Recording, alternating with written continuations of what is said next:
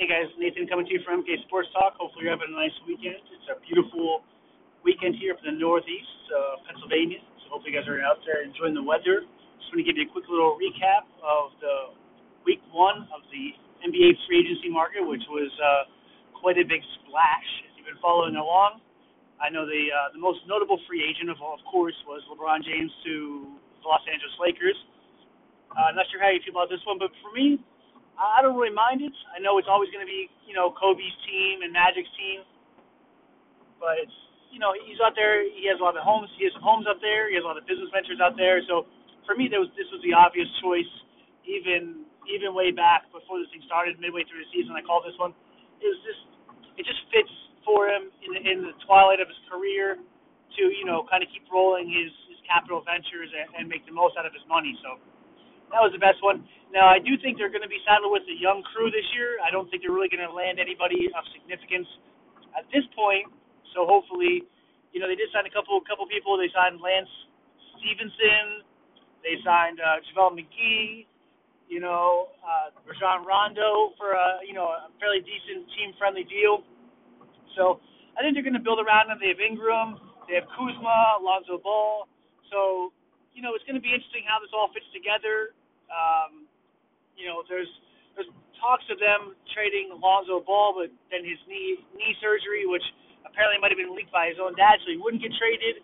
But I would be surprised if he still got traded even with that for a nice shooter, something like that. But they're young; they can have a decent season this year. But I still think they're going to end up like third, fourth, fifth seed in the West, and probably get bounced in the second round if they have to face a Houston or a Golden State, which Golden State becomes their the rich among the rich, signing Boogie Cousins to a super team-friendly deal that, according to reports, the Lakers didn't want to touch because he signed for 1 year, $5.8 million, which by NBA standards is chump change for what most people are getting now.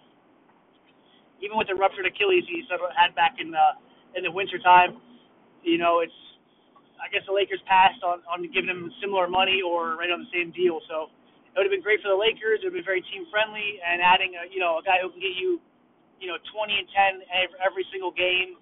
But they passed on it for some reason, and I'm not sure quite what that is, but that's on the Lakers at this point. So that's their call. I think one of the Durant re-signed up there 2 years again for another big deal.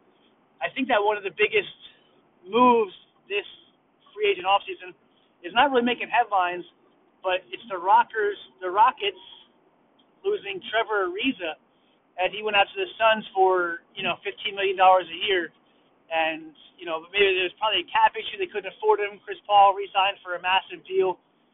It might have been a max deal actually, but Trevor Ariza is going to be the biggest under the radar free agent signing in terms of a loss for a team because he did so many things for the Rockets. He can score. He's defensively sound. Like, he's a very good defender. I think that they're going to miss him in the long term, like the Wizards did when he ended up signing with the Rockets. So the Wizards kind of went downhill a little bit after Ariza left a couple years ago, and the Rockets needed him. So the Suns now have a couple pieces: Ariza, Devin Booker, who just signed a max deal last night with them.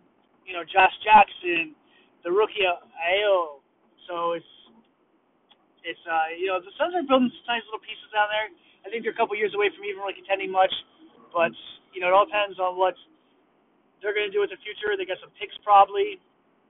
As long as they can all develop, the Josh Jacksons, Booker continues to play a high role, and see how the rookie comes in from Arizona and see what role he plays. So hopefully they can put some nice pieces together down there too. The Kawhi Leonard situation is still like a weird situation because they said he wanted to play in Los Angeles, or for the Lakers, and apparently the Lakers' offer wasn't good enough for the Spurs. Which, let's be honest, they hold a lot of power here because Kawhi's camp says you either trade us or we're going to sit out.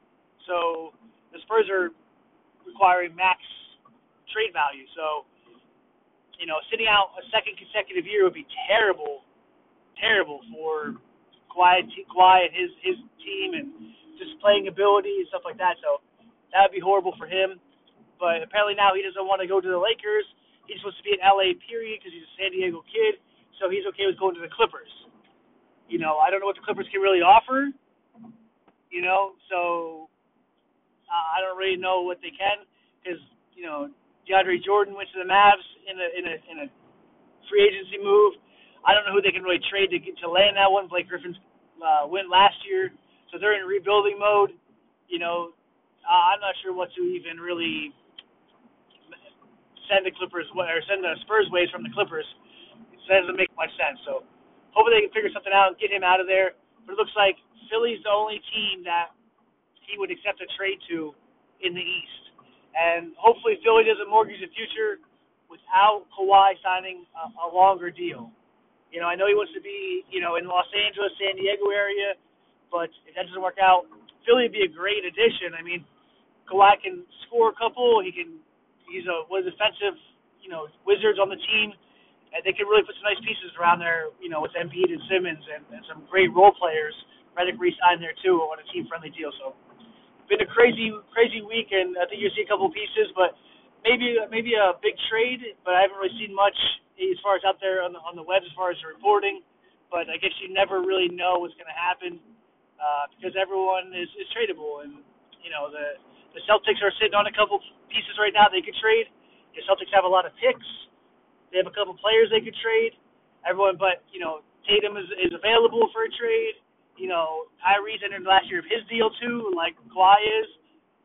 So do you want to send him out? But if you get Kawhi, you don't need Gordon Hayward. But Gordon Hayward just signed that big deal last year to play with Brad Stevens, which was a college coach. So a lot of variables can happen there. So just want to give a quick recap for the week 1 NBA free agency. Hopefully you guys are having a good time and enjoying the moves and are buying some new jerseys. So if you're into that stuff, I'm not one. Never been a huge fan of putting a guy's name on my back. I do have a couple though, the old school Jerry Rice one and a couple older Penny Hardaway jerseys from middle school. So keeping them around just in case. So Penny Hardaway, if you hear this, still a big fan. So all right, guys. Hopefully you have a great weekend. We'll talk to you soon. Try to update a little bit more often now, and a couple times a week. And I'd like to thank the folks at Spotify for picking up our podcast. Definitely appreciate it, and much love.